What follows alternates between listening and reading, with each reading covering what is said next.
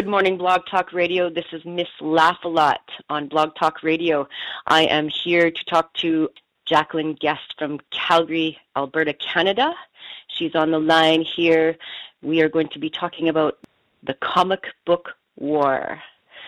And she is the author of 19 books and apparently working on 20 and 21. Jacqueline Guest, is that you on the line? Thank you for inviting me, Miss Laugh-A-Lot. You're welcome. You're so welcome. Jacqueline, it is such a pleasure to meet you. I met Jacqueline at the library last week, and honestly, I stopped dead in my tracks. I was just going there to work on some editing that I was doing, and I heard her talking, and I saw all these children in front of her. And let me tell you, I stopped dead in my tracks. I heard her talking about cosmic connections. Now, we're going to talk about her book, which I bought from her, called The Comic Book War. I've been reading this book. I'm on chapter 7. I'm about to start chapter 7, and I'm so enjoying it. It is so funny. The way she writes really, really connects to the readers and really connects to the child's mind. Not only that, she's connecting with history. And to connect with children on such a topic is extremely powerful. Jacqueline, why do you write and when? Well, I write, and this is the truth. I write because I want children to read. I think reading is the most important skill they are ever taught. It's the one skill they learn in school that they will use every day for the rest of their lives. They are going to read in some way, shape, or form, and yet reading is becoming almost a lost art. And so I write books for children of all ages, from grade 3, 4, right up through 94 years old. The books that I write are on a range of topics. I have books that are on sports, all my favorites. I have Soccer Star. I have hockey books, 4 hockey books with girls and boys in the lead. I have basketball books with a truly amazing young man named Matthew Eagletail. But I also have teen mysteries, and these are darker issues. They are more adult issues, but written in a way that they can reach children, reach teenagers. I want kids to continue to reading right from the cradle to the grave. And so by having kids start with reading in elementary school, going on into high school, that just about guarantees success. But in order for kids to keep reading, we have to supply appropriate and topical books. My latest book, called Firefight, is a young adult book set in Banff, and it's all about a young woman who runs away from home when her grandmother dies because she's going to be sent out of the country to live with relatives. And she decides to run away to Banff and hide out in plain sight by disguising herself. But when she meets this handsome boy, he might not be the best thing for her. But of course, teenage girls rarely see that some teenage boys are not the best thing for them. So it's a great book. Again, darker issues, more adult for teen. But I also write a series of books dealing with history, in particular, Canadian history. When I was growing up, I learned more American history than Canadian history. And I thought, there's got to be more to Canadian history than the Halifax disaster, the Underground Railway, and Frank Slide. And so when I became a writer, I decided to start looking for those little-known Canadian history stories that need to be told.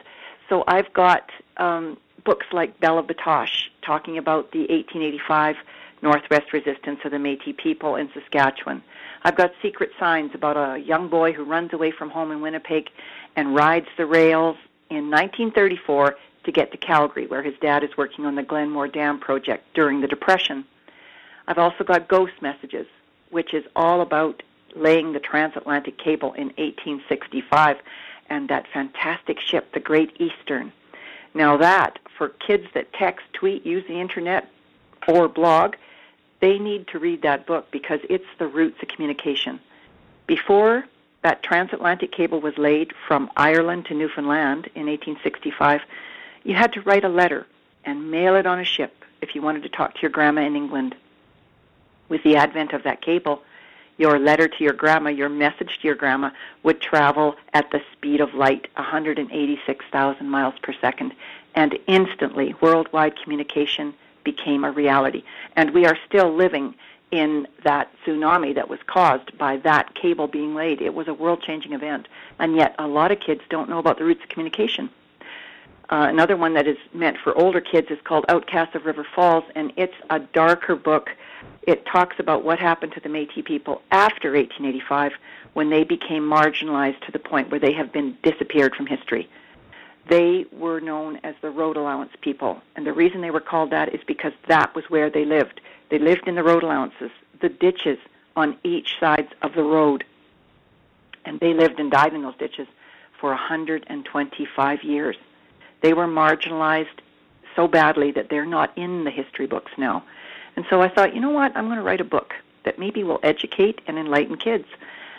But the comic book war, I must admit, is one of my favorites.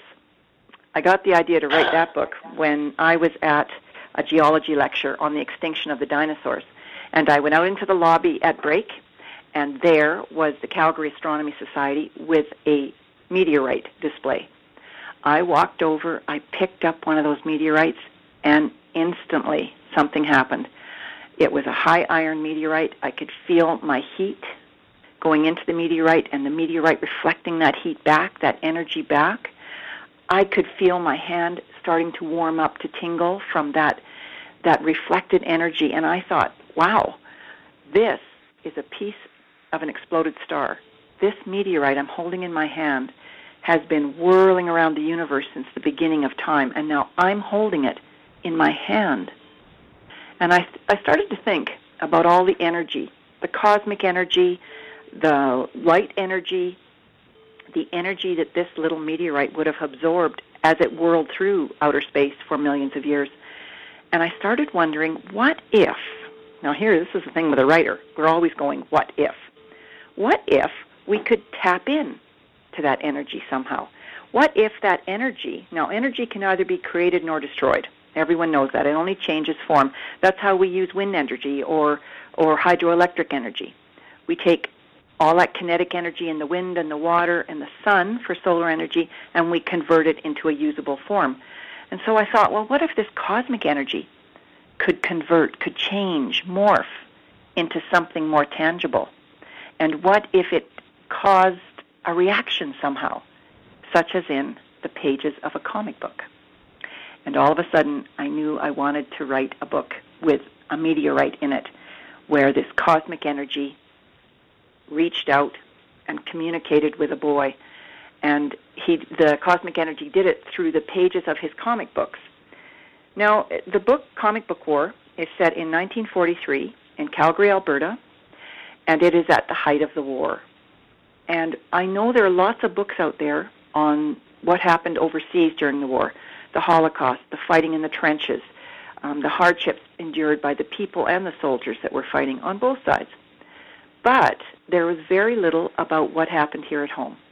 And so I thought, well, let's write this book from the perspective of a boy left behind while he has 3 brothers overseas fighting. Coping strategies are very necessary in today's world, just as they were in 1943. And so when Robert Tourand finds this meteorite, and strange things start to happen in his comic books, and he believes his comic book superheroes are communicating with him, I believe this could be called a coping strategy. He worries about his brothers fighting overseas, but he can't do anything about them. And when he believes his comic book superheroes can not only show him what is happening to his brothers, but protect his brothers, this allows him to sleep at night. It allows him to go to school during the day. It gives him the strength to carry on when he knows at any second 1, 2, or all 3 of his brothers could be killed. It's a very interesting book because it talks about what happened here in Canada during the war. It talks about rationing, victory gardens, the volunteer effort. It talks about all of the different scrap drives. Now, Miss Laugh-A-Lot, you need to know that recycling is not a new concept. During World War II, recycling was in full swing. Everything was recycled. Rubber, rags, paper, metal, and fat. And it was fat that really intrigued me. Why would anyone want fat? Well, I discovered doing my research that the reason fat was collected and so vital to the war effort was that in fat you get glycerin. From glycerin you get nitroglycerin, and from nitroglycerin you get gunpowder. So you can see why they need a lot of fat to keep the war machine going. The book itself is built to make kids think, because when I was talking about these connections, this cosmic connections, I started thinking about people everywhere, and we are bioelectric machines. We have a measurable field around us, an electric field, a magnetic field. And I started wondering, what if, those strange feelings of deja vu, like we've done something before but we couldn't possibly have done it, or we meet somebody and it's like we've known them forever. And I started wondering if maybe it was those fields reaching out, my field touching your field, and all of a sudden those sympathetic fields connect us. They connect us on a level we don't understand. But this cosmic energy, we can measure cosmic energy, but maybe this is a new kind of energy. Now, when I was growing up, there was a program on TV called Lost in Space. And the mother in that program would go over, open a box, put her food in it, close the handle on the box, press a button, and instantly that food would be cooked. That was pure science fiction in the 60s. Oh my gosh, that was amazing. Well, we now have those magic boxes in all of our houses. They're called microwave ovens. We just didn't know about microwaves in the 60s. But today we know about microwaves. And so we utilize that energy to cook our food, to heat our tea. This was an unknown resource in the 60s. Now we all know about it. So what if this cosmic connections, this cosmic energy, the energy we have within us, this electric and magnetic energy, what if it is critical? When kids read, they use their imagination to create the pictures in their mind that the text in the book instills. When they watch TV, that's all visual input.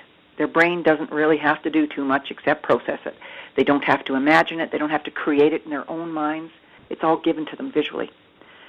With books, it's the opposite. They take words, and through some kind of alchemy, you create worlds in your brain. You see those characters. You see the action. This is imagination working. This is innovation that comes next. And from innovation, we have the future.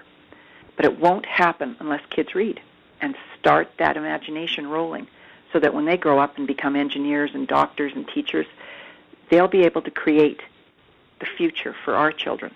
Now, what do you think? Do you think I'm off the wall here, Miss Laugh-A-Lot?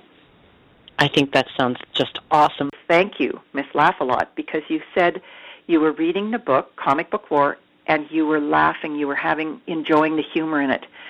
And between you and I, not everybody gets my humor, and I put it in all my books.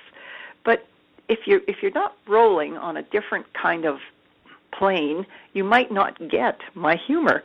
So thank you for understanding my sense of humor in my writing. You're welcome. And you know what I really love is that it's connecting to children, but it's also it's connecting to the adults. Oh, that's the beauty of my books. I write almost on two levels in my books. And there are none of my books that an adult couldn't read and get something out of, especially my history books. They connect on so many levels, because the past, you can do nothing about the past but celebrate it, learn about it, and enjoy reading about it. And so in my books, I make sure that even adults reading my book will go, gee, I didn't know that, or I did not understand the background to this issue. So the books also open lines of communication between adults and young readers. And I think that's something else in our society, that connection through talking to your children. Not just about cleaning up their room or have they done their homework or shut off the video game, but connections on a deeper level. And when you've both read the same book, oh my gosh, they still need that connection to their parents.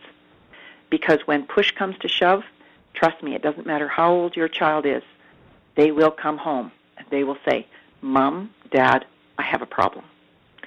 And for a child to be able to do that is very, very important, because then they are not alone in the world. They're not adrift in the world. Knowing that their parents are there and that they can talk to their parents is vital. But those lines of communication must start when the children are young, when the children are still open to giving their fantasy about dragons and monsters, when they're not afraid to bring that magic out of them and share it with their parents. Then when the kids get older, they can talk about more down-to-earth, realistic problems that they are having. What made you write the comic book war? Well, I was wanting to write the third book in the Tourand trilogy. Belle of Batoche was the first book, and it's the Tourand family fighting for their rights in 1885 at Batoche. Now, my family is Métis, very proud Métis family. So they started in 1885 fighting for their rights. Then, in Outcasts of River Falls, this is what happened to the people after. It was those marginalized road allowance people. They were Métis. And so I thought, I will put the Tourand family in that book, and I will set it in 1901. And then I thought, I need a third book, but I want to do a time jump. And so I jumped to 1943. Now, the characters in the book, Robert, James, George, and Patrick, those are my dad and my uncles who actually fought overseas in the war. My dad and my two uncles fought overseas in the war, and my Uncle Robert was here at home in Alberta.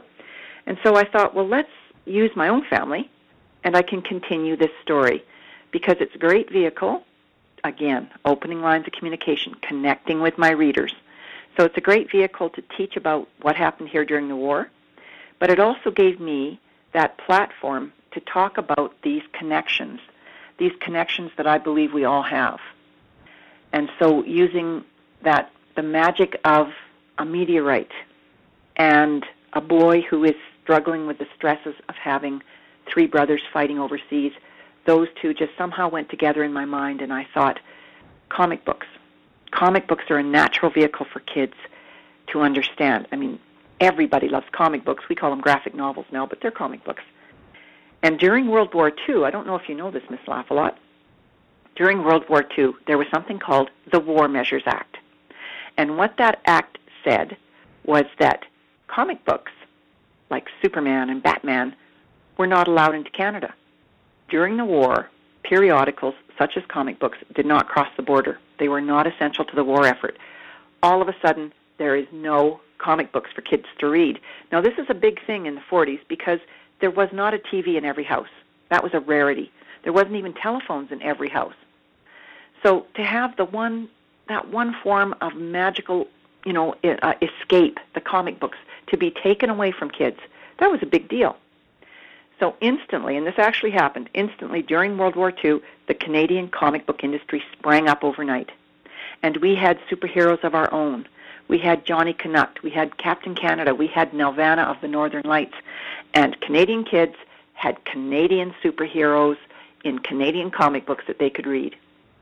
Now, incidentally, Nelvana of the Northern Lights was a female superhero. But she wasn't just a female superhero, Miss Laugh-A-Lot. She was the female superhero. She was the first female superhero in the world, and she was Canadian. Before Batwoman, Catwoman, Superwoman, there was Nelvana of the Northern Lights, and she was Canadian. I think we should all be very proud of that. Now, these were kind of special comics. They had full-color covers, which was beautiful, just like the Americans. But when you opened the covers, inside were black line drawings on white paper because we couldn't afford the offset presses that the Americans had for printing their comic books. It was the war. It was too expensive and they weren't around. And so they became known as Canadian whites because of the white pages in them. But these Canadian whites, I'll tell you, if you have one in your basement, you've probably got your retirement money made for you. Those things are valuable. I went to Ottawa to do my research to see an actual Canadian white in the National Archives. I got down there. I was all excited to see this real Canadian white from the 39, 40, 41. And the day I got there, the archivist was sick. and they didn't allow me in to see my Canadian comic book. So I went all the way to Ottawa and did not get to see the comic book. However, once the war was over, the Canadian government opened the borders. And immediately Superman came swooping in and crushed the Canadian comic book industry. So for a few very brief years, we had our own Canadian superheroes. It was known as the Golden Age of Canadian comics, but only for a very few years. And I thought I would love kids to know about this. So I had now 3 elements that I wanted to put together, the perfect storm, if you will. I had the Tourand saga. I wanted to talk about World War II and what happened here at home. I had the comic books that were stopped at the border, this War Measures Act that caused such hardship for our kids, no comic books. And I had these cosmic connection idea, this idea that we are all connected on some level that we don't understand yet. And I wanted to put that in the comic book, or in the comic book war.